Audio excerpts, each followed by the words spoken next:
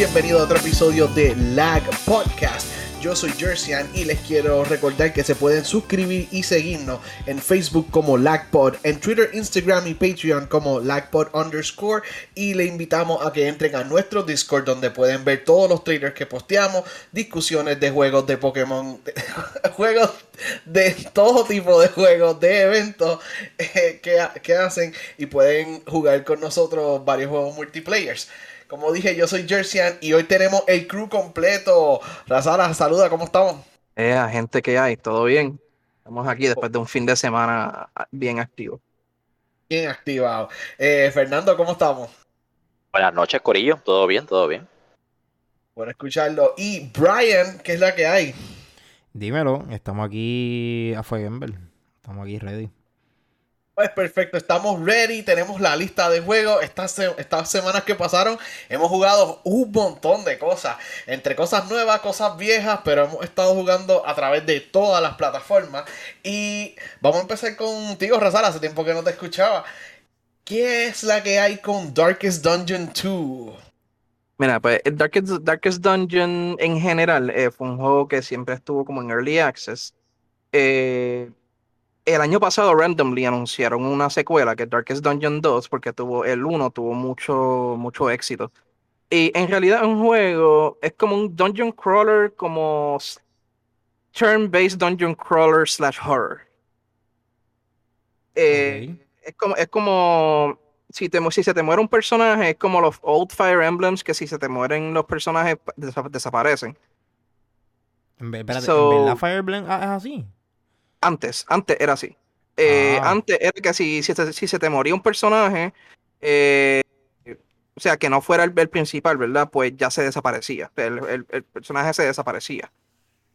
voy a tener que So, buscar eso. I miss Fíjate. those days, en realidad. Pero yo Todavía puedes jugar Fire Emblem sí, así porque siempre es una opción, incluyendo en Three Houses.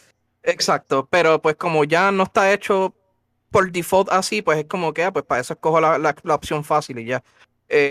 Pero en realidad es un juego bien raro, el narrador está súper cool, la temática es bien dark, y los personajes tienen hasta stress level, que a veces los tuyos si tienen poca vida, se les sube el estrés, empiezan a pelear entre sí, o sea, a discutir entre sí, y luego les da un mental breakdown, se hasta se suicidan y todo, una cosa brutal. Nice, Wow, nice. está bien Eso. fuerte. Es bien Este raro. juego Hubo un momento de silencio y divertido. todo, ¿verdad? Como que pues, hasta se suicidan y todo el mundo. Ok. Sí, Damn. porque a veces el the opposite, a veces ellos como que, espérate, no puedo seguir así, se motivan más y se les baja completo el stress, se les sube la vida, empiezan a quitar más, a hacer más criticals y todo. Es como que va Suerte y para los verdad. dos lados. Es de Sí, suerte y verdad. sí. Este Damn. juego es conocido bastante por la dificultad. ¿Cómo te está gustando eso de Darkest Dungeon? Sí, yo todavía no estoy muy acostumbrado a cómo jugar el juego, porque el primero no lo jugué tanto como para decir como que pues, lo terminé. Yo nunca lo terminé, pero sí me gustó y siempre me llamó la atención el tipo de juego que es, porque es algo bien diferente. Tú caminas por un dungeon, se le va a ser, tiene una llama como un torch, y esa llama, mientras más te vayas moviendo por el dungeon, más va bajando. So tienes que pelear y hacer cositas dentro del dungeon para que te suba la llama. Alright. Nice. Pues, sounds good. Just report back. Y si lo streamea algún día por Twitch, nosotros siempre intentamos compartir los links en nuestro Discord, que de ahí la gente puede verte jugar. Y tengo otro juego aquí en la lista, Night of the Dead. De este juego yo sé absolutamente nada. ¿Qué es esto? Mira, yo pienso, este juego es como lo que yo estaba jugando hace un tiempo, que se llama DayZ. Es lo que debía haber sido DayZ. Es una mezcla de como un survival zombie game junto con Minecraft, junto con Tower Defense. Eh, uno empieza básicamente sin nada. El juego todavía está en alfa, para empezar, ¿verdad? El juego todavía está en alfa. En realidad lo que está en especial como a $16 nada más, y yo pienso que los vale bien brutal. Se ve súper bien, corre bien liviano. Y uno empieza, te tiran en un bosque, uno básicamente tiene que pedir ayuda. Tú ganas el juego si construyes un radio y pides y así y tiras una señal para que te rescaten. So, dentro de dentro de varias horas dentro del juego, como que in-game hours, que pasan bien rápido, se pone de noche y empiezan a salir los waves de zombies. Ahora, progresivamente se van haciendo más difíciles y uno tiene que ir construyendo como una defensa en la base de uno y gathering resources para seguir construyendo más defensas y también explorar para seguir construyendo y llegar a la parte que uno tiene que construir el radio para poder ganar el juego. Pues uno craftea un hacha, se va a cortar árboles, coge logs. En realidad, los zombies atacan, progresivamente se va haciendo más difícil por cada día que pasa después del wave. So, es bien divertido. Interesante, tiene, como tú dijiste, me suena elementos de distintos juegos, como juegos de survival que se han hecho bien populares recientes, más cosas como Call of Duty Zombies que se va poniendo más difícil y vienen en waves. Pues está cool. Pregunta, ya que no he buscado screens ni nada. Dijiste que te parece un poquito a Minecraft. ¿Es block art? ¿Es 3D? ¿Es 2D? ¿Es top down? ¿Cómo es la perspectiva? Es 3D, lo que pasa es que uno tiene pickaxe, uno tiene hachas y uno tiene como que un cuchillo para cortar los bushes y cada vez que uno tumba un árbol o rompe una piedra con un pickaxe o un iron block que tiene uno encuentra piedras de hierro para poder hacer cosas que tienen hierro. Ok. ¿Estás jugando en first person? Se puede cambiar first person y third person. Ok, ok. Sí, entonces cuando uno lo va farmeando, uno lo va crafteando, gathering los resources, se convierte como que en bloquecitos, como que se rompen en pedazos y uno como que pues recoge los materiales. Ok, so ya veo de dónde viene la comparación con Minecraft. Pues suena bien interesante. Y si le están metiendo y está en alfa, significa que el juego promete. Voy a tener que check out gameplay de ese. Si streamea, avísanos. Sí, full. Ahora, Qué duro, vamos, mano. vamos a switch acá para Fernando. Fernando ha estado liberando una isla en el Caribe, en el Vague Caribe, una isla ficcional de un dictador. Mira, Fernando, ¿qué es la que hay con Far Cry 6? La isla no está basada en ninguna isla en específico. Solo quiero que Ubisoft quiere que tú sepas eso. Mano, me ha gustado mucho el juego. Mi primera experiencia con un Far Cry, no sabía qué esperar. De la mejor manera que lo puedo escribir para mí es como si fuera el swing de Ubisoft a hacer un GTA. Tú estás por ahí haciendo misiones, tienes pistola, tienes shotgun, tienes equipment, puedes usar carros, motora, full track, avión, helicóptero, súper divertido.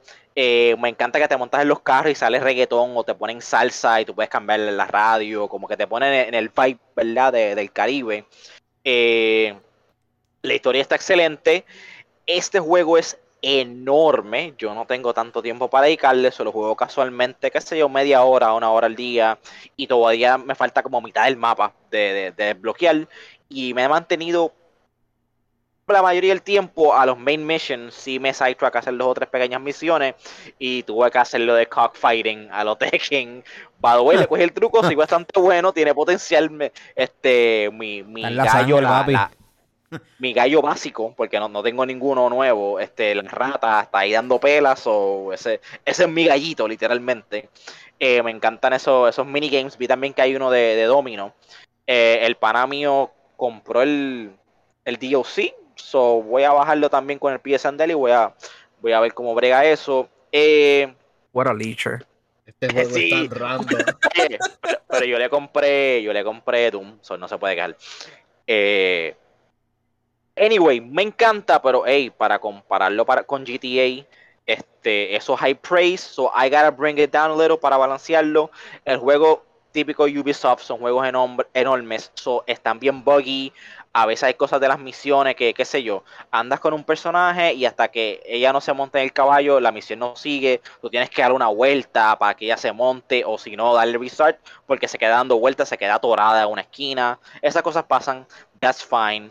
Lo que no les dejo pasar es que el melee attack es un machete y tú tienes el Chica Slate el Chica Slate no, el cloth que tú te tiras en You Glide, está bien cool, pero los physics son bien realísticos.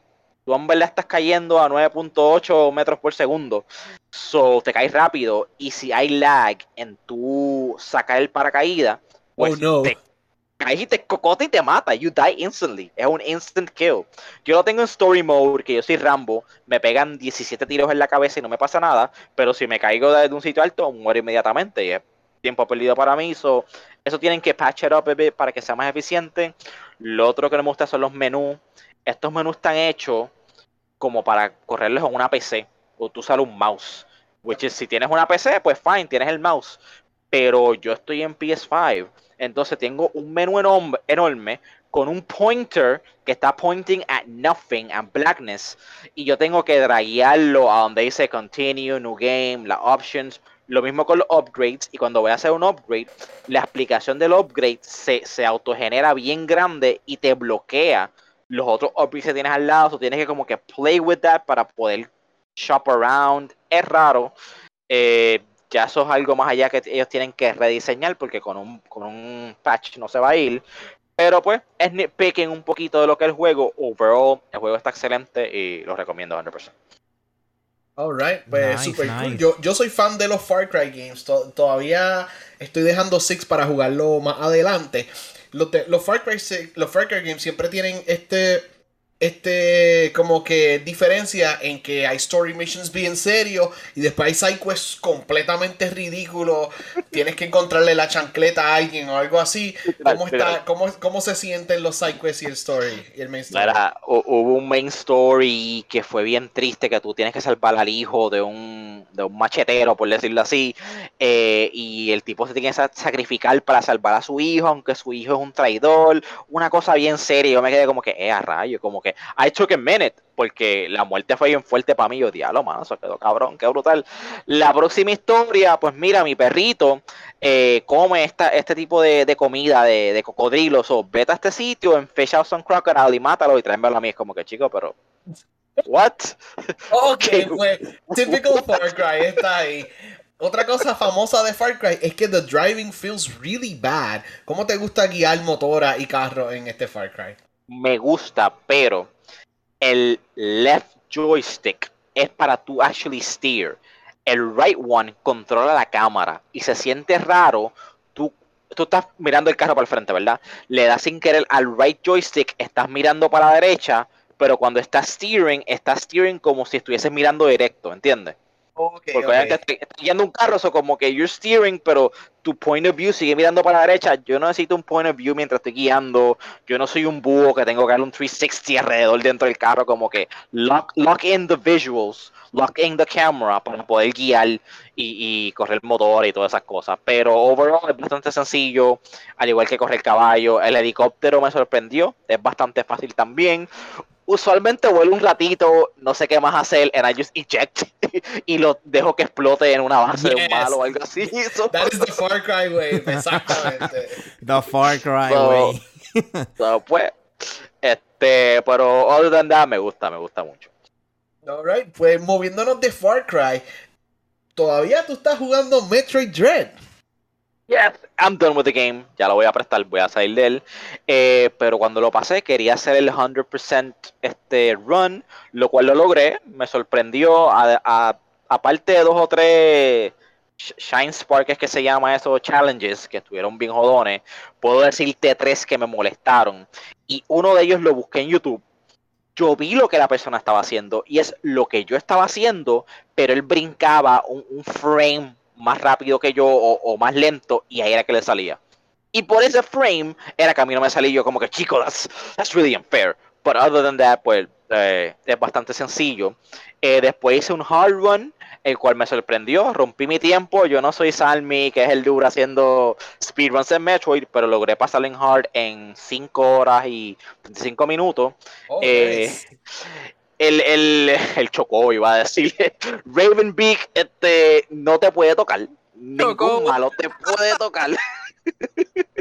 Pero lo encontré bastante sencillo. Tenías razón, Razala. Una vez tú peleas con él varias veces, he becomes really predictable. I love the game. Para mí, pienso que Nintendo no tiene mucho este año, y el juego fue bueno, esto es un Game of the Year contender de parte de Nintendo.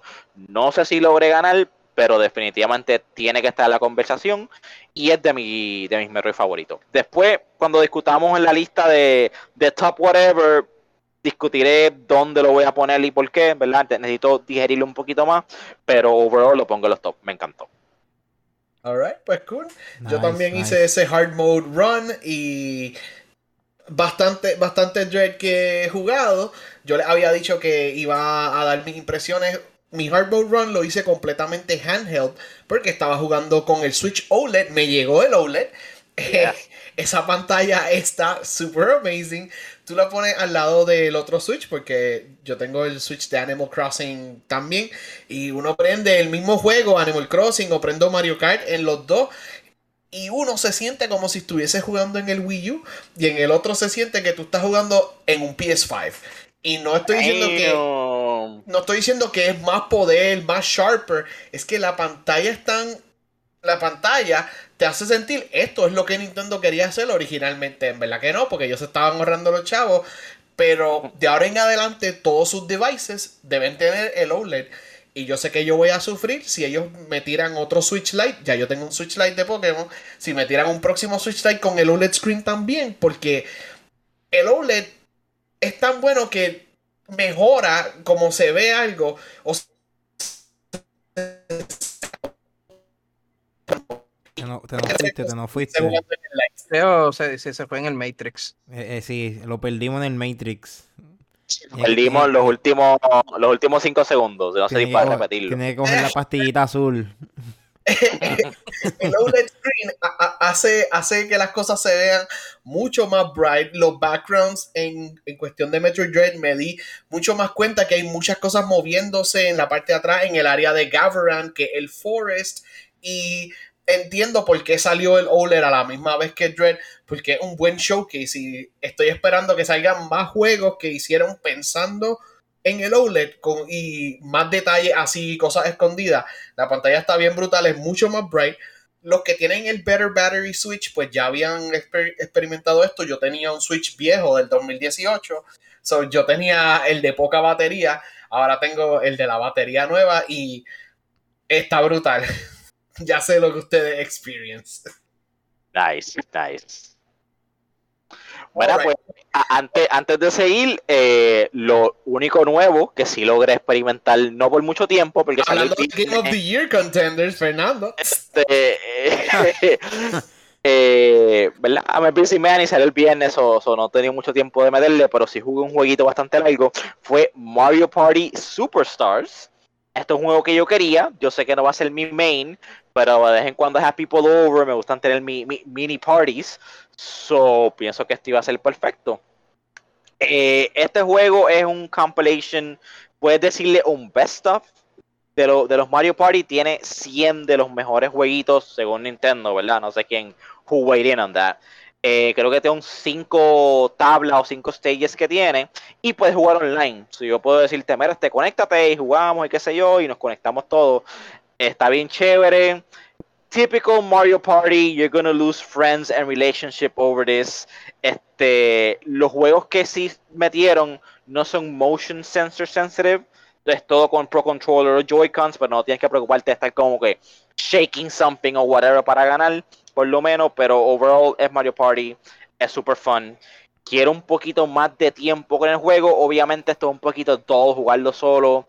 Yo lo jugué con Roxanne y pues la próxima vez que lo juegue quiero jugarlo como con un corillito, por lo menos en los 4 que no sean CPU. El CPU en normal es bastante challenging. Sí se la saqué el buche al final, ¿verdad? Porque yo tengo esa malicia, pero si un nene chiquito coge esto va a perderlo obligado, ¿entiendes? So, también tienes que considerar eso. El CPU es bastante entretenido.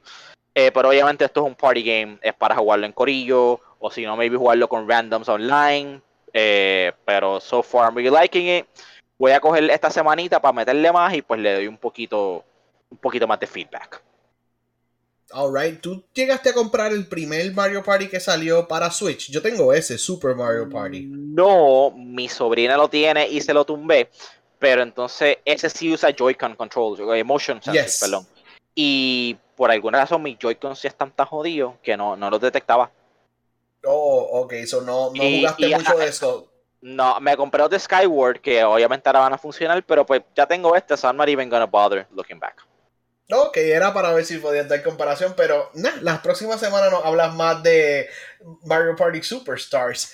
Brian, tú estás jugando uno de los juegos más influenciales. Esto es de los juegos que a mí me encantaron, de esos que te dejan boquiabierta, pero yo lo jugué en el PlayStation 2. Brian está jugando el PS4 version de Shadow of the Colossus. Cuéntame, Brian, ¿cómo te está gustando este juego? Y es tu primera vez jugando Shadow. Es mi primera vez, sí, jugándolo. Y, ¡Tacho! to be honest, Ese juego tiene tanto y tanto, un montón de teorías y todo. En verdad el juego está súper nice, a mí me encantó. luego, ok, déjame procesar mis palabras, porque el juego de verdad me sorprendió para ser un juego tan viejo y que lo hayan rehecho, y que al sol de hoy muchas de las cosas que hizo el juego en su tiempo lo estamos viendo en otros juegos. Como que, por ejemplo, yo sentí como que yo estaba jugando Breath of the Wild. O sea, Breath of the Wild salió hace cuánto? ¿Quién me puede decir el año? ¿Ustedes saben más o menos? 4 años. Hacen 4 años. Y Shadow of De, Colossus se- salió. de- Y Shadow of de Colossus seguro, salió. sí. Y Shadow of Colossus salió hace más. ¿Sabes? 16. Hacen 16. Sí, Salió en Shadow. realidad yo pienso que de ahí tomaron muchas ideas para Breath of the Wild, porque tiene varias cosas tienen muchas similitudes. ¿Sabes? Y no solamente Breath of the Wild, es completamente influential para un montón de juegos donde uno pelea contra algo más grande que ti, un montón de juegos donde te dan un espacio de un área open world donde no hay nada que hacer excepto apreciar el scenery. O sea, en Shadow of the Colossus cambió como mucha gente percibe los juegos, que no tiene que estar looking at you, Ubisoft, no tiene que estar todo lleno de iconos y side quests y collectibles y todo. Ajá, hay mucho que es como que apreciar el arte. Y como que es bastante al grano el juego, por decirte así, con la historia. Sí. No, me di cuenta que no hay side missions. Como que Hay esto es lo que tienes. Hay un solo side quest, pero no te preocupes de eso porque tú estás pasándolo por primera vez. Ajá. Pues hay un side. No he visto ningún side mission hasta ahora. Todo ha sido como que bien al grano.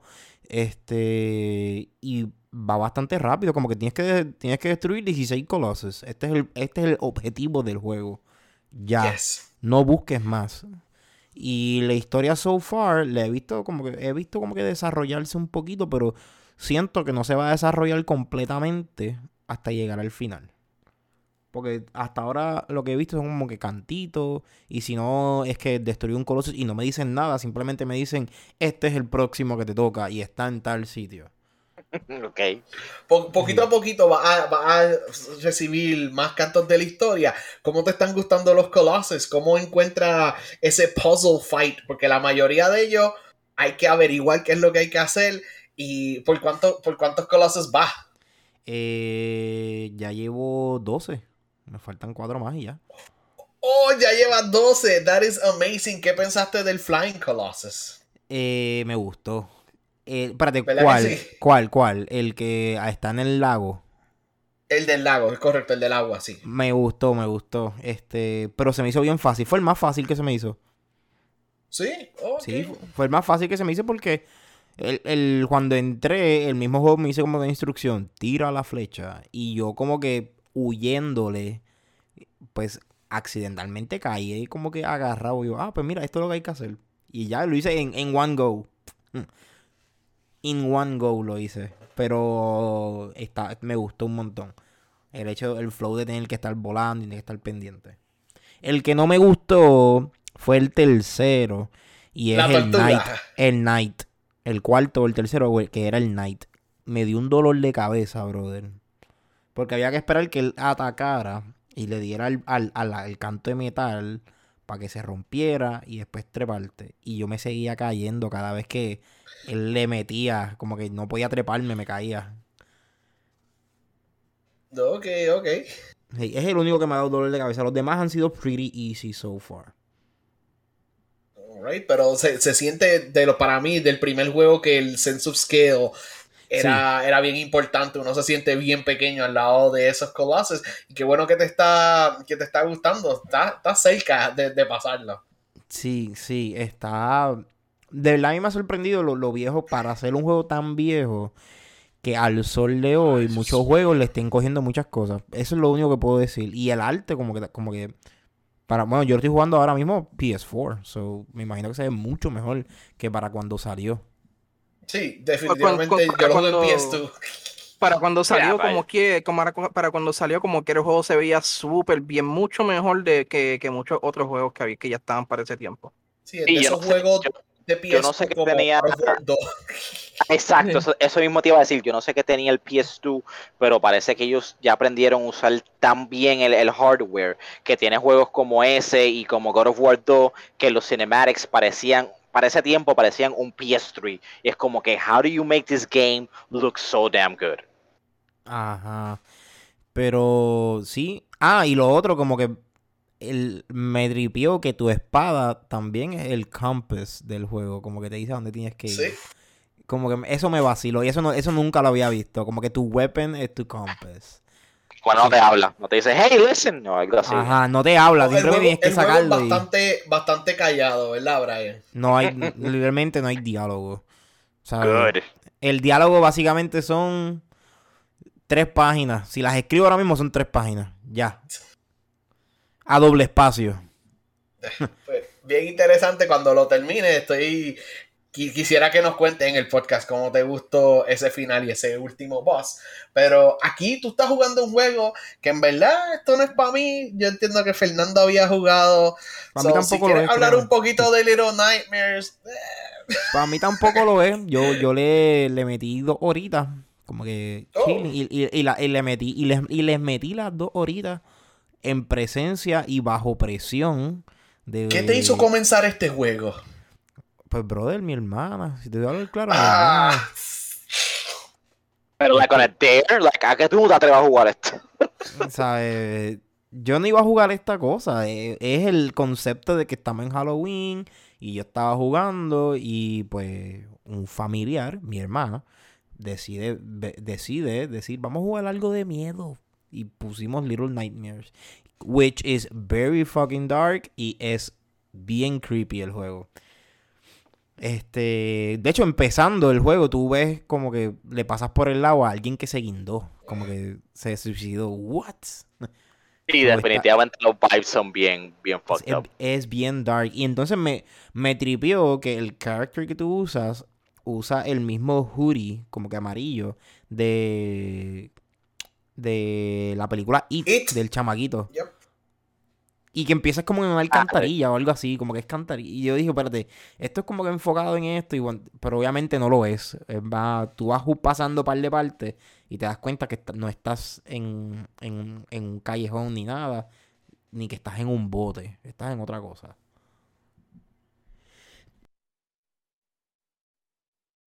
Entonces, ok. ¿Algo más que te haya gustado? ¿Este juego tiene boss battles o algo así?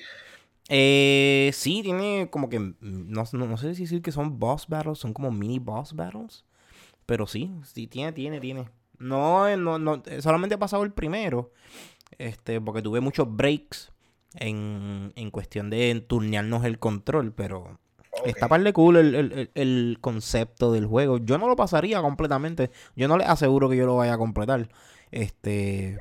A mí me pasa lo mismo. Sí, pero ajá. Y vi que tiene un segundo juego con un como que tiene co-op.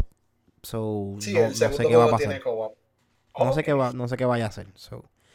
Bueno, si sigue jugando Little Nightmares, nos deja porque nos deja saber porque por lo menos lo que has dicho no suena que estás súper emocionado con jugar. No estoy emocionado para seguir jugándolo. Bien creepy. Es un juego bien creepy. Al que le gustan las cosas de horror y toda la vuelta, les va a gustar. Va a ser un poquito perturbador ver ciertas imágenes y vas a decir como que wow, eso está bien al garete. Incluyendo hasta las criaturas que tú ves por ahí en el juego, están bien locas. Lo que sí está como que me dio risa son los gnomes que aparecen por el juego. Como que random. Aparecen gnomes como que caminando por ahí. Ok, añádele más creepy factor a ese juego. Exacto. Es súper weird, loco. Es Mira, de verdad, el que nos escucha, el juego es súper weird. Y es súper... es un juego como que para tú trastornarte con las imágenes. Porque no tiene jump scares. Es como que un suspenso y como que las cosas que tú estás viendo son tan dark y tan creepy que tú dices, ¿por qué yo estoy jugando esto, mano?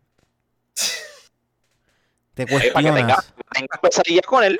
Ahí está en Ajá, el nombre, Little Nightmares. son cosas como que perturbadoras que vas a ver, tú sigues jugando y después tú apagas el juego y tú sigues pensando en la imagen que tú acabas de ver.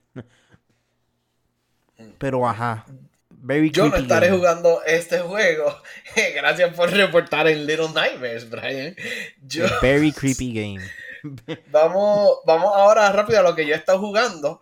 Yo les había dicho que compré este juego, fue una odisea conseguirlo y he estado jugando poquito a poquito, pero ya el juego como que got its hooks on me y ahora estoy pensando en el juego todo el tiempo porque el juego es un puzzle, este juego un Rubik's Cube. Estoy hablando de Deathloop, que es el juego de Bethesda y Microsoft Studios, que es exclusivo de PS5 y está en PC también.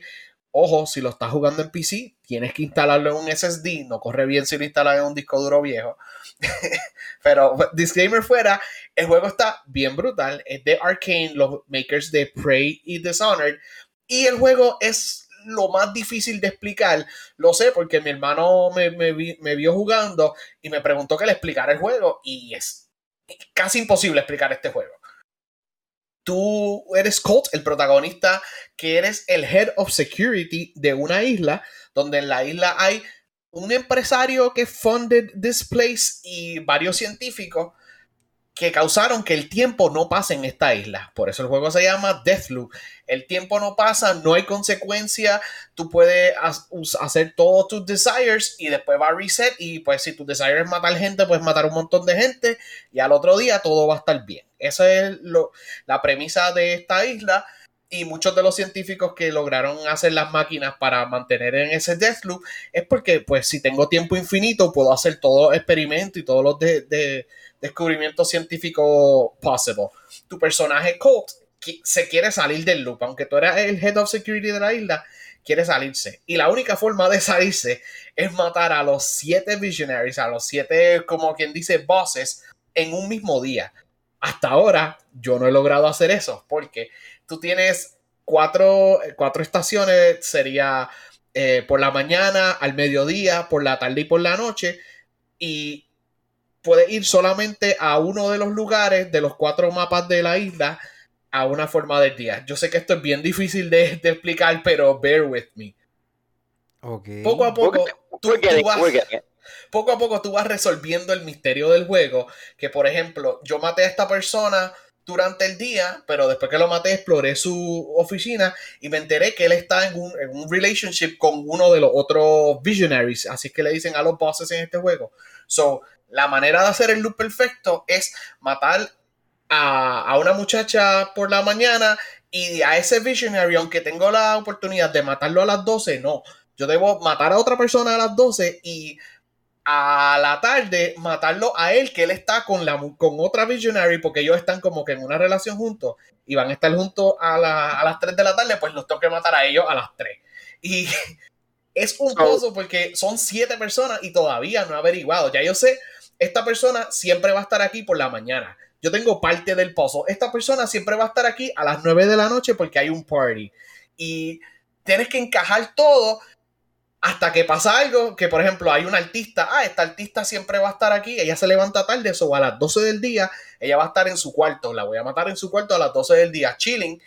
Me entero después que hay otro Visionary que solamente puedo matar a las 12, entonces tengo que averiguar dónde voy a matar al artista porque a las 12 no puede ser, aunque es la manera más fácil que encontré de matarla a ella, no me vas a resolver el perfect loop. Y este juego me tiene así pensando. Es un first person shooter. Las pistolas son como 50s, 60s pistolas y tú vas cogiendo distintos tipos de poderes como double jump. Tienes un flash step parecido al de Metroid Dread para los que jugaron Metroid. Y tienes mi poder favorito que linkea a 2 enemigos y tú le haces un headshot a uno y el headshot le duele a los dos. So that's one. Esos son algunos de los poderes que te da el juego. Hay más por descubrir. Y está súper interesante. La música está bien brutal. Y el personaje, el main character, el voice acting está por encima. Algo que a mí me encantó, que no sabía. Ellos, Arcane shared it en Twitter recientemente. Tú tienes un antagonist. O sea, una persona que está tratando de hunt a ti, que sería como que el segundo in command cuando tú decides ser un traidor y no ser el head of security más nada. Pues todas las líneas entre ellos dos están bien brutales. Hay bastante banter, hay mucha química ahí. Y Arcane Neon nos enseñaron que todas las líneas de ellos las grabaron en el mismo cuarto. Los actores estaban uno frente a otro mientras grababan sus líneas. Y así hace sentido en el juego cómo suena tan natural y suena tan como que playful y antagonista a la misma vez. Para mí das una perfecta idea. Muchas veces en juegos pasa que tú grabas tus líneas y meses después o semanas después otro actor graba sus líneas y tenerlos los dos en el mismo cuarto le da un efecto de realism a esas conversaciones que pasan todos los días y todos los días son distintas conversaciones como tú estás repitiendo el loop y repitiendo el loop. So, I am very interested in the story y pensando en el juego todo el tiempo, como que cómo voy a encajar 7 cosas en 4 espacios. No sé si me entienden. Sí. ¿Cómo vas a encajar el matar a esas 7 personas? Y tiene que ser un perfect day. Tiene que buscar el perfect day. Sí. O crear el perfect day. Exacto, interrumpir cosas para causar que esta persona no esté aquí por la mañana, que esté ahí a las 12 o whatever. Que tú vas a ir como que haciendo trial and error hasta que you get all the data y puedes decir, ok, toda esta gente va a estar a esta hora, y ahí los puedo matar para como que make it through the day sin errores, como quien dice. Exactly. Alright, that sounds cool. Sí, pues el juego está bien brutal. Yo le había dicho a Fernando, lo dije en el podcast, yo le voy a pichar este juego, el año que viene sale en Xbox, pero pues todo el mundo le dio un 10 out of 10. Veo por qué le dieron un 10 out of 10. Personalmente pienso que está llegando al 8.5 a 9 para mí, pero me falta como que ese little push más para llegar a ese 10 out of 10. Todavía no está ahí. Pregunta. It's not there yet. Dímelo. Pregunta, ¿tú crees que esto es un contender serio de Game of the Year o tú piensas que solamente fue el hype cuando salió y ya? Ok. El shooting no es lo mejor del mundo. Los weapons son interesantes, pero tampoco te vas a morir por los weapons. Los poderes están cool, pero son un poquito clunky usar poderes en first person, pero todos los poderes puedo decir que están cool, están súper bien hechos. La premisa del juego, el loop y cómo está construido, yo siento que todo el mundo le dio 10 out of 10 por el game design y no por el gameplay. O a mí me falta ver algo del gameplay o algo, pero en cuestión de game design, this is a 10 out of 10. Like, 10 out of 10, pero no sé con qué otro juego lo puedo comparar. Ok. Yo creo que fue maybe eso. Como que ese game design, ese fresh feel to a game que volvió a esa gente loca a darle 10 out of 10.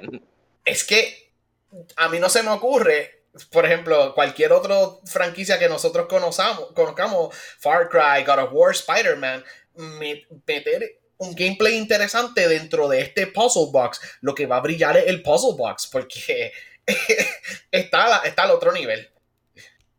Sí, es la complejidad que hay detrás. Exacto. Pues mira, vamos al último juego que yo he estado jugando. Y he jugado con algunos de ustedes. He jugado offline. He estado jugando Super Smash Bros. Ultimate. Y he estado utilizando a Sora. Yo sé que Fernando tiene a Sora. No sé si Brian tiene el personaje. Intento que Razalas también lo tiene. No, yo no lo tengo. ¿No lo tiene? ¡No! No, yo Okay. yo dejé de comprar DLC characters hace como un año ya. Bueno, yo compré el Fighters Pass hace qué sé yo cuánto tiempo, ahí yo lo compré el Fighter Pass, exacto. Estoy igual que tú, compré el Fighter Pass y olvídate de eso. Y pues llegó Sora y he estado utilizando Sora, tratando de entenderlo. No es que voy a main a Sora, pero quiero saber cuándo counter him, qué él puede hacer y el potencial de Sora de chase you out of stage, de hacer un down air que es un down air de estos que sale volando el personaje para abajo como el de Zero Suit, pero puede recobrarse del down air. Sora's pretty broken in the air.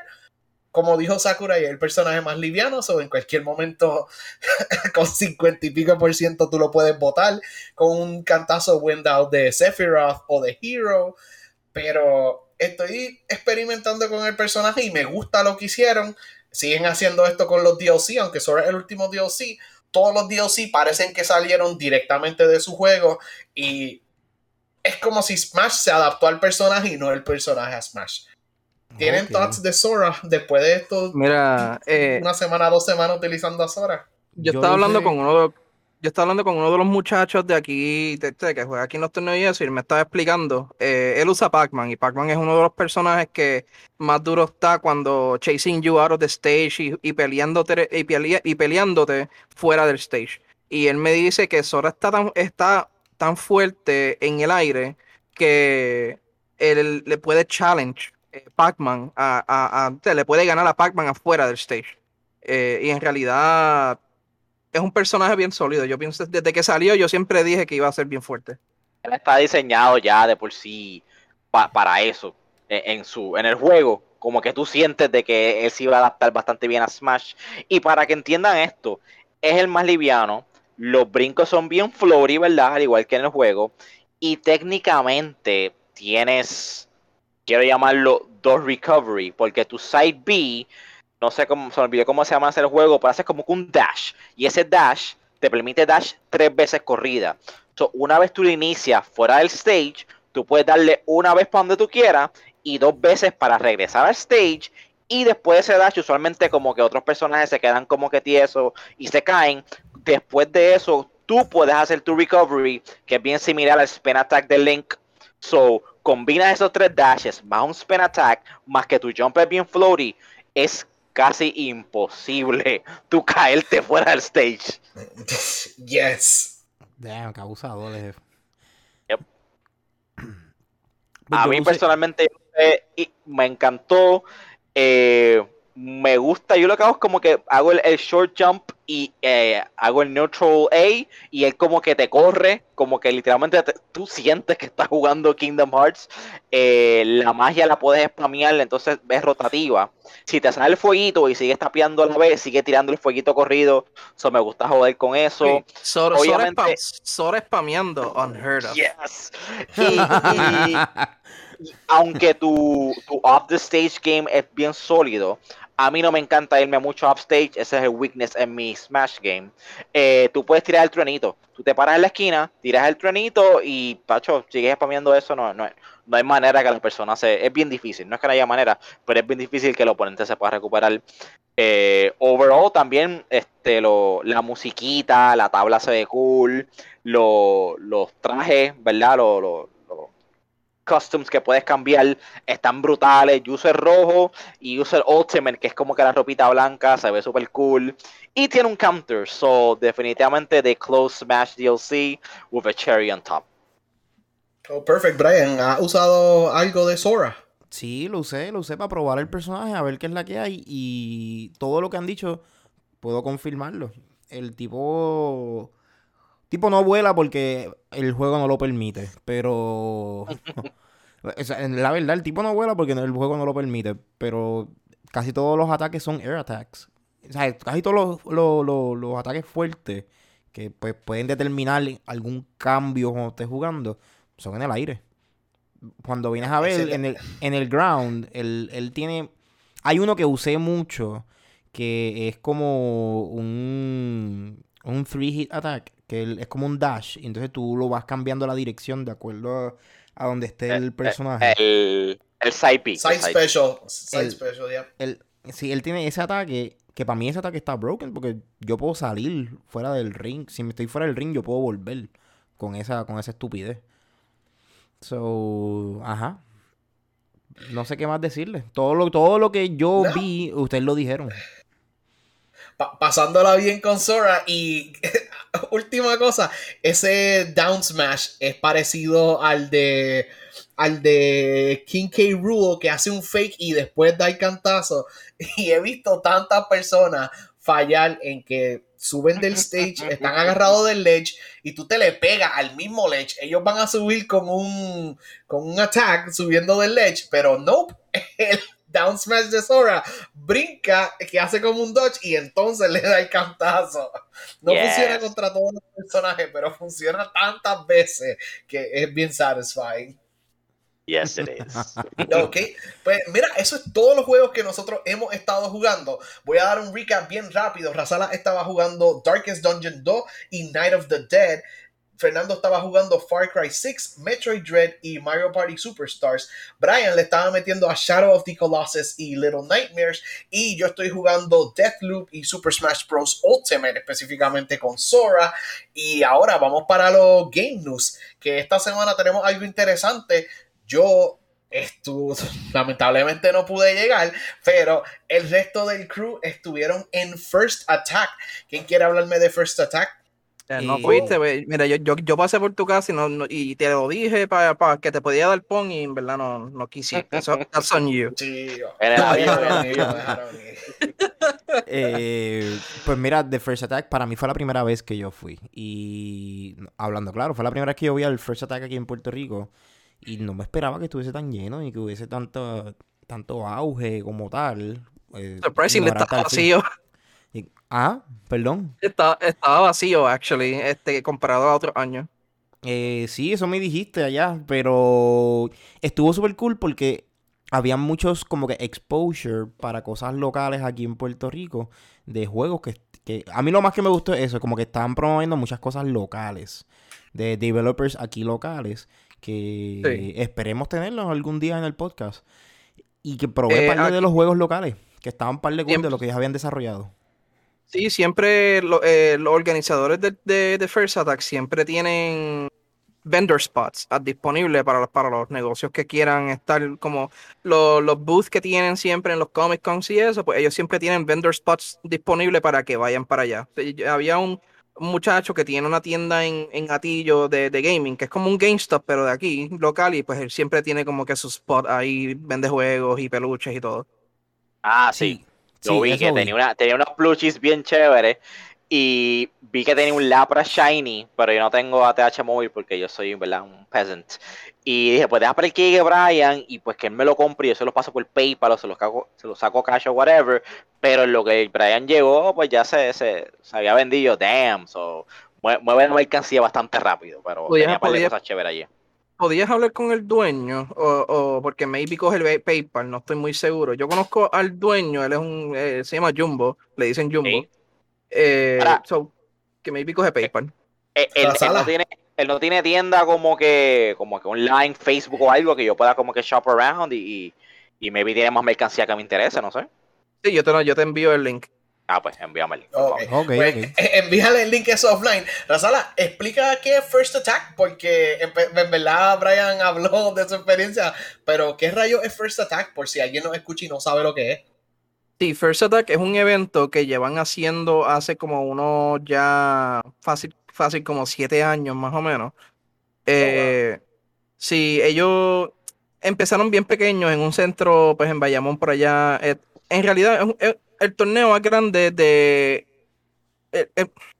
el evento más grande de gaming aquí en Puerto Rico y es para competitivo y para casual. Más competitivo que casual porque es considerado como un torneo, lo que se dice un major. Por ejemplo, en Street Fighter es parte del del circuito de Capcom para llevar el Capcom Cup. Tiene muchos juegos, siempre traen sus celebridades de Japón, de Corea, en este caso vino uno de Corea, vienen de Estados Unidos, vienen de todos lados. Ok, y mencionaste Street Fighter, ¿qué más viste en First Attack que se estaba jugando allá? Estaba Guilty Gear Strive, vi Smash, que fueron unos 164 jugadores este año, sorprendentemente. Sí, se llenó. El torneo se llenó. En Smash en cuestión de que no tenían más espacio para entrance. Street Fighter, Tekken, siempre hacen sus side tournaments de Grand Blue Fantasy. Vi que tenían también Dragon Ball Fighters. Yeah, my anime games.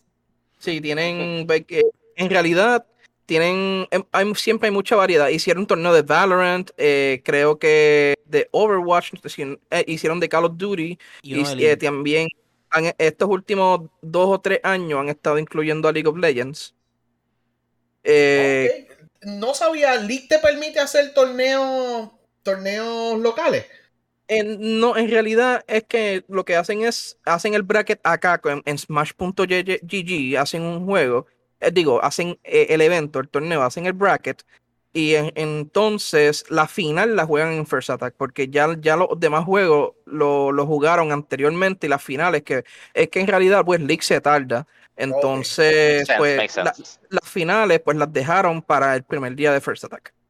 Ok. Interesante, interesante. Y Fernando, tú fuiste también, además del Artist Alley y el merch y eso, ¿qué viste en First Attack? Ahora, yo llegué primero que estos dos sinvergüenzas. Llegué un Tú eres un señor. poquito muy temprano, pues Razala es el experto en esto, pero yo no. Para mí debería empezar como que los torneos serios un poquito early. Eso cuando llegué no había mucho que hacer, pero después como media horita como que empezaron a competir los de Guilty, los de Smash, estuve bien entretenido. Tiene una pantalla enorme para los de Smash. Mano, Había dos ese bracket stages, sí. se nota quiénes son los cangris ahí y ellos lo hacen bien suspenseful porque ponen como que a los newbies con los pros adelante. Hubo un par de gente que se fueron ahí 0-3 porque los partieron bien feo. Separan los cachorritos de los veteranos. Papi, vi un tal Mikasa ahí que usó a Peach y pareció un Metroid encima del oponente, lo destruyó. Vi un user de Bayonetta súper duro también y vi otro user que parece Brian. Disculpa que te interrumpa. El que usa Bayonetta fue el que estuvo con nosotros en el Manga Talks, Blazing. Ah, sí. Ah, Pues cool. nice, Vamos, nice. Saludito a Blazing. le metió a fuego allí. ¿Y quién más? Ah, y vimos un Pac-Man que creo que tú lo conoces, LG King, algo así. Iking. King. Le metió bien duro con Pac-Man. Llegó ya. Sí, El torneo todavía está corriendo. Están en las Grand Finals ahora mismo. Él llegó, creo que cuarto lugar. Nice. Damn. Pero definitivamente se puso interesante más por la tarde, porque por tempranito eso era unas pelas que estaban dando. Vi un poquito de Guilty. Los chonguitos. Chacho, by the way, un par de personas se fueron, viste, yo soy una persona bien salty con ustedes porque los conozco y eso, pero como si vas a competir profesional. No había sportsmanship. Sí, exacto. Me di cuenta. No, espérate. No había sportsmanship con estos rookies, porque la gente que ganaba era super polite y qué sé yo, pero los que los barrieron 0-3, siguieron y recogían el control y siguieron ahí. Se iban raging, estaban como raging. Bienvenido al Real World, te dieron un reality check, pero You just got humbled. los pros le metieron y súper humildes, se notaba que son gente a fuego. La tarima de Guilty también estaba encendida, vi mucha actividad allí. Lo que no vi mucho fue Mortal Kombat. Vi gente que como que estaba en un booth probando que le metían, pero me hubiera gustado verle una pantallita grande para Mortal también. A mí me encanta Mortal. Overall el vibe me encantó. Sé que obviamente no puede ser tan grande como era antes o como lo es un Comic Con. Estamos en pandemia, el COVID, ¿sabes? Tuvimos que enseñar el Baco ID para poder entrar, todo el mundo con mascarilla. Obviamente va a ser un poco el limited, pero dentro de lo que yo vi ahí, estuvo súper bueno. La gente de Monsters se guió, las muchachas me dieron como 3 Monsters, pero ahí estamos como que hyped up. El corazón me iba a explotar. Chacho, como que no, por favor, no me den más. Y tenían de los buenos, tenían el blanco, el Pipeline Punch y el que es como Hawaiian Punch. O sea, los como mejores. 70 sabores en ese counter. Los mejores. Y qué más, mano, overall, en verdad que me gustó. Mi única queja fue eso, que hubiera empezado un poquito antes, ¿verdad? Porque yo estoy ahí desde las 12 y el evento comenzaba que a las 10 y media. La razón de eso... sí, termina, disculpa. No, y pues en verdad que overall me encantó mucho la experiencia. Brian, no sé si después en el link del episodio va a poner lo de los muchachos que están diseñando juegos, que es un equipo de 7 locales aquí boricuas, o hay que apoyarlo local, como quien dice. Sí. Brian jugó uno que era más como que un PC, era como un maze, Returnal, maze shooter, algo así. Yo jugué el otro que era como que un runner, que era un palito brincando súper. Algo que cállate la boca, algo que se puede ir viral si lo tiran en un jueguito así a los Flappy Bird, tú sabes, tiene esos vibes, o definitivamente, Sí, Brian, sí. después tírate ese link para que, ¿verdad? Apoyar a esa gente, pero me encantó, mano, me encantó el vibe de todo el evento. Qué Sí, bueno mano. escucharlo. Y mira, Razala, tengo una pregunta, porque Sí. de nosotros, ya nosotros le hemos dicho en el podcast, tú le has metido bien duro a Guilty. ¿Cómo está la escena de Guilty Gear en Puerto Rico? Me imagino que la mayoría de los competidores eran local, no eran de Estados Unidos o de Corea. ¿Cómo estuvo eso? Creo que el que ganó fue el coreano. Oh, ok. Sí, pero la cosa es que el coreano pues, es bien famoso. Él se llama Infiltration. Me Se suena el nombre. infiltró. Sí, él no Se solamente infiltró, juega lo Guilty, él sabemos. juega otras cosas. Él es un jack of all trades. Yes. Todo lo que juega está bien duro jugando, lo menos Dragon Ball Fighters, que ahí es un batato. Pero, Wow. pero todo lo que juega, en realidad, todo lo que juega está bien duro. Él se hizo famoso en Street Fighter 4 con Akuma. Y en realidad él juega súper bien. Del segundo en adelante, creo que todos son puertorriqueños. Ok. Y en verdad se fue bastante, no se fue cerrado en las finales, ¿verdad? Pero sí, tampoco fue perfecto, tampoco fue un perfect ni nada, sino que se dieron a respetar bastante.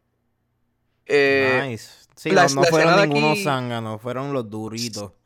sí, la escena de aquí de Puerto Rico en cuestión de Guilty son bien unidos y pues, todos son bien friendly, en realidad todos me estaban, cada vez que me veían me daban un abrazo y yo como que, pero espérate, this is too much love for... En realidad no sé. Coño, eso es Eh, son, bueno, mano. sí, son súper chéveres ellos, al contrario de los de Smash. Pero, Escuchar los de sí, Smash, tienen que aprender, tienen que Sí. estar unidos, brother. pero es que en realidad yo no quiero que un Smash player me dé un abrazo, yo no quiero esa peste. Ya, pues, mira, Ah. hasta ahí lo de First Attack. Qué bueno a Sí. los que ganaron y qué bueno que Puerto Rico representó en Guilty. Vamos a seguir con la noticia.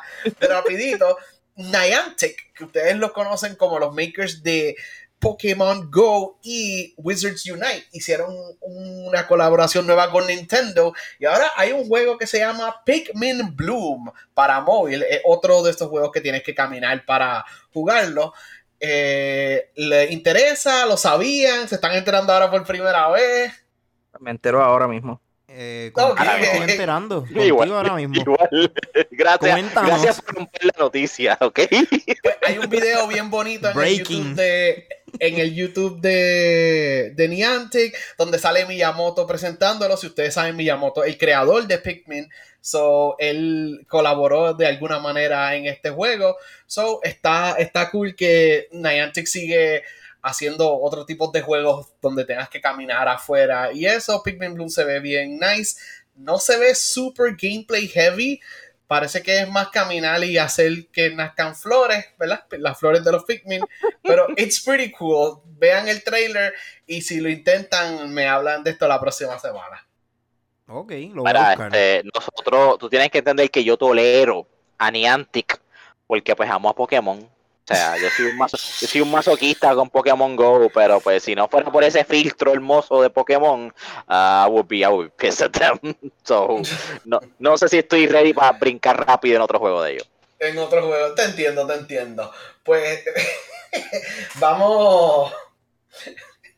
vamos rápido a varios eventos. Primero un trailer que le dieron mucho hype, pero el trailer nada más son 6 minutos y los 6 minutos para mí volaron. Vimos por primera vez el campaign overview o campaign showcase de Halo Infinite. Y pues en el stream, los streams siempre corren a 1080p, 30 frames más o menos. Vayan al YouTube channel y vean esto properly a 1080p 60 frames o en 4K 60 frames para que lo puedan ver. Y Halo Infinite se ve totalmente distinto a como lo vimos en el agosto del 2020. ¿Qué ha pasado en este juego? Se ve bien grande el mapa, hay mucha variedad, hay misiones. O sea, sabíamos que iba a ser un poquito de open world, pero yo me imaginé que iba a ser más straightforward. Y en cuanto a variedad de enemigos que enseñaron, está bastante gufiado y visualmente se ven menacing los villanos. Yo no soy el más fan de Halo, lo puedo admitir, a mí me gusta el multiplayer, yo en verdad que la historia, pero I am excited to play el campaign por esto que vi. ¿Ustedes vieron el trailer? ¿Les gustó? No lo pude Por lo ver, menos, pero si no lo lo pude ver, pero vi comparan los tweets. con el trailer de agosto 2020. Fíjate, no vi el trailer, pero vi los tweets de la comparación. Y yo siento que ese trailer primero que nos enseñaron, yo siento que fue que dijeron la semana pasada, mira, hay que enseñarle algo a esta gente, estamos comiendo mierda. Y que entonces empezaron a apretar y a hacer las cosas y dijeron, esto es lo que tenemos, a ver qué pasa. Y lo tiraron ahí el primer trailer. Y ahora, meses después, tenemos esto que está un poquito más polished. Exacto. Yo no soy fan de Halo y hasta yo después de ver este trailer nuevo estaba hype. Estoy flirting con maybe hacer el sacrificio y comprarme el Halo Edition Xbox porque esto me motivó un montón. Además que necesito un Xbox, ¿verdad? Para el Game Pass. Pero el polish que le dieron se nota. Esto sí es un producto digno de ser como que el main, la mascota de Xbox, no lo que tiraron hace par de meses que parecía un juego de Switch o de 3DS, es como que, dude, come on, para eso dime como que, mira, el juego es still developing, more to come, tú sabes, va a ser disappointing, pero lo que tiraron anteriormente claramente no era el producto final, esto sí se ve mucho mejor, genera mucho hype. Me gustó mucho lo que vi del combat, los villains. Se ve bien open world, como tú dices. Hay una parte que te montas como que en un spaceship y estás como que volando ahí locally. Es como que ya, ok, esto tiene que ser bastante grande, ¿verdad? Para poder tolerar todo esto. Yeah. So, yo que no soy para nada fanático de Halo, estaba emocionado. No me quiero imaginar una persona que ha consumido esto all their life.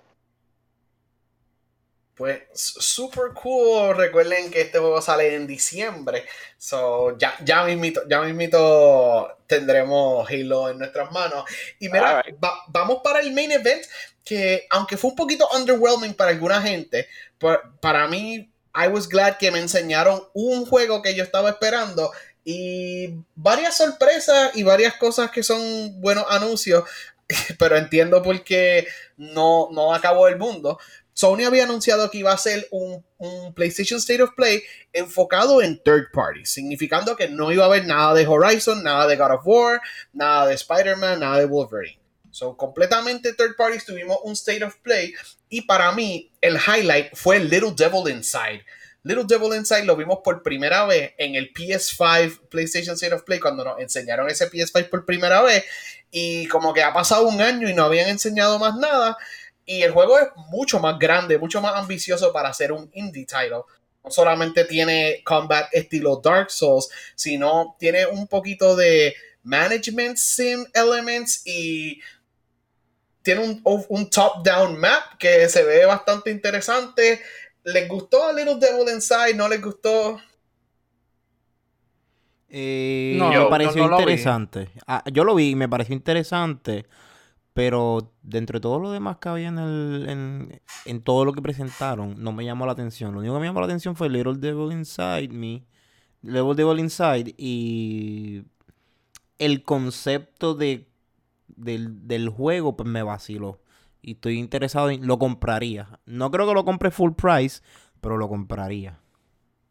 Ok, pues entiendo que no va a ser un juego que va a costar $70, ya que es un indie studio, pero para mí tiene promesa. Vamos rápido en los anuncios. Bugsnax es un juego que dieron en PS Plus cuando lanzó el PS5. Si jugaron Bugsnax y le encantó, anunciaron que viene DLC que se llama Big Snacks y enseñaron esta vez los animales comida, pero gigantesco.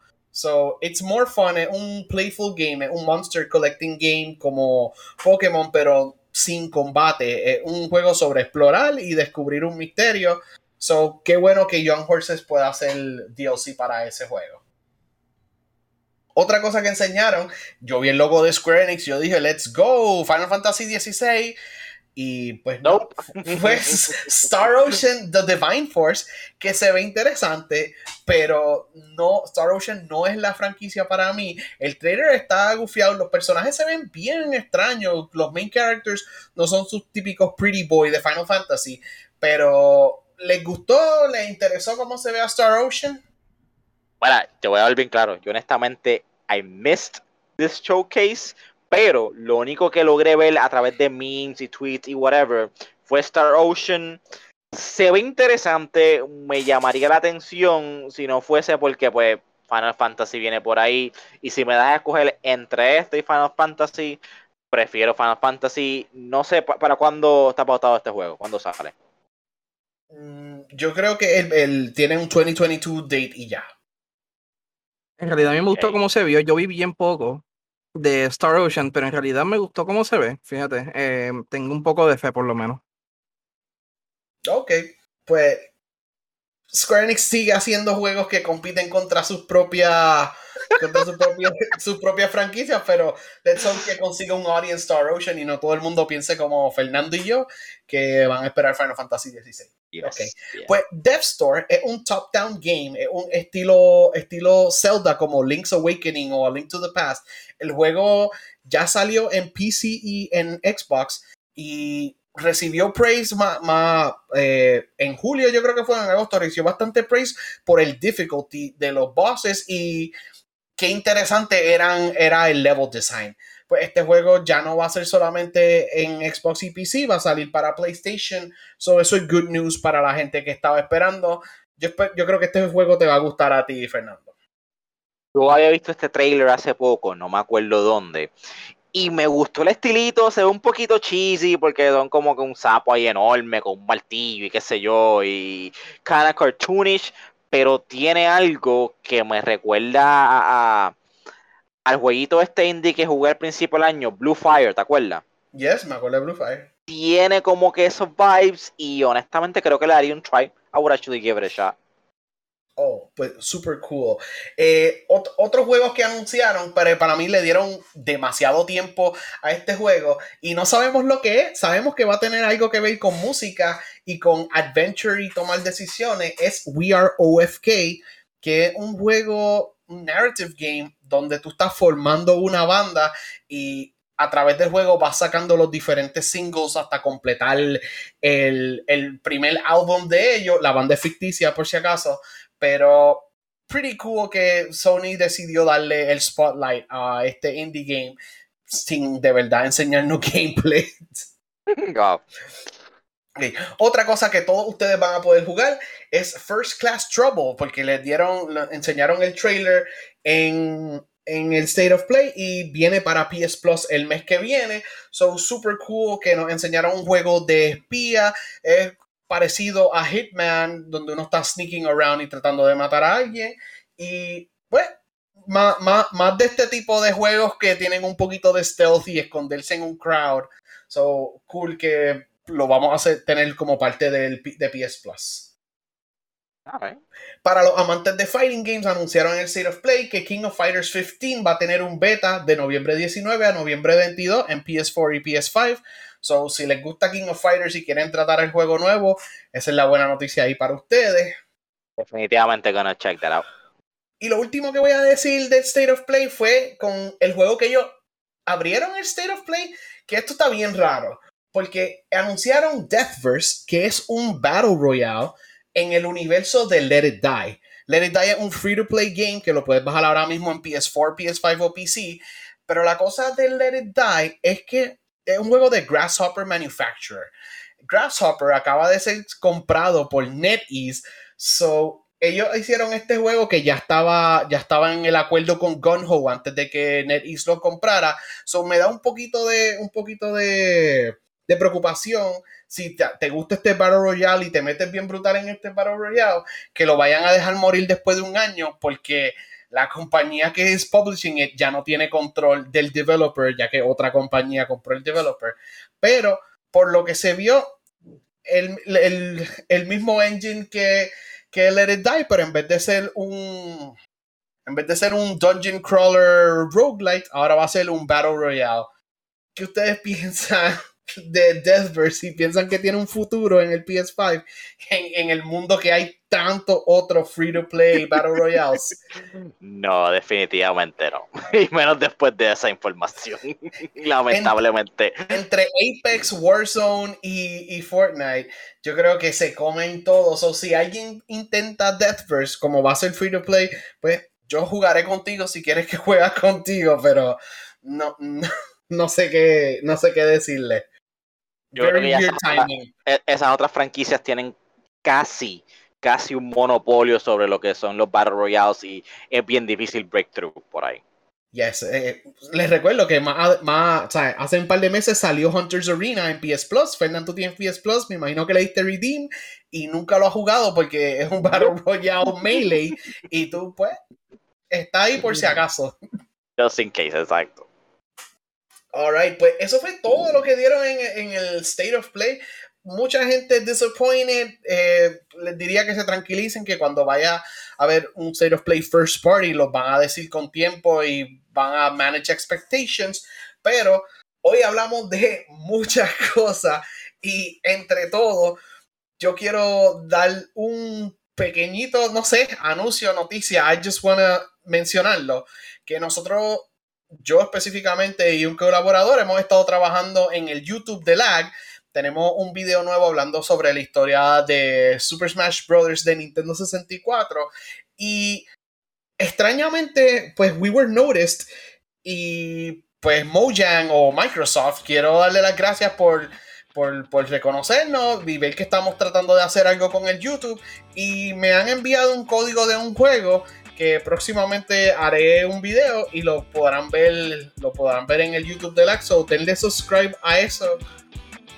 Y gente, nos vamos. Nice. Yo soy Jersian en todos lados. Razalas, ¿dónde te conseguimos a ti? Yo soy Razalas TKTO en Twitch y Ratalas en Instagram. Fernando. En Instagram, PlayStation, Xbox, Race Rider y en Twitter, Mortal Critic. Alright, y Brian es BRN Carrión. Como les dije al principio, pueden entrar a nuestro Discord para hablar con nosotros o si quieren nuestros friend codes en Switch para estar jugando Pokémon Unite o Monster Hunter Rise o Back 4 Blood, que salió y me han estado invitando a jugar y todavía no he jugado. Pero muchas gracias. Hasta la próxima, gente. Gracias, gente. Peace.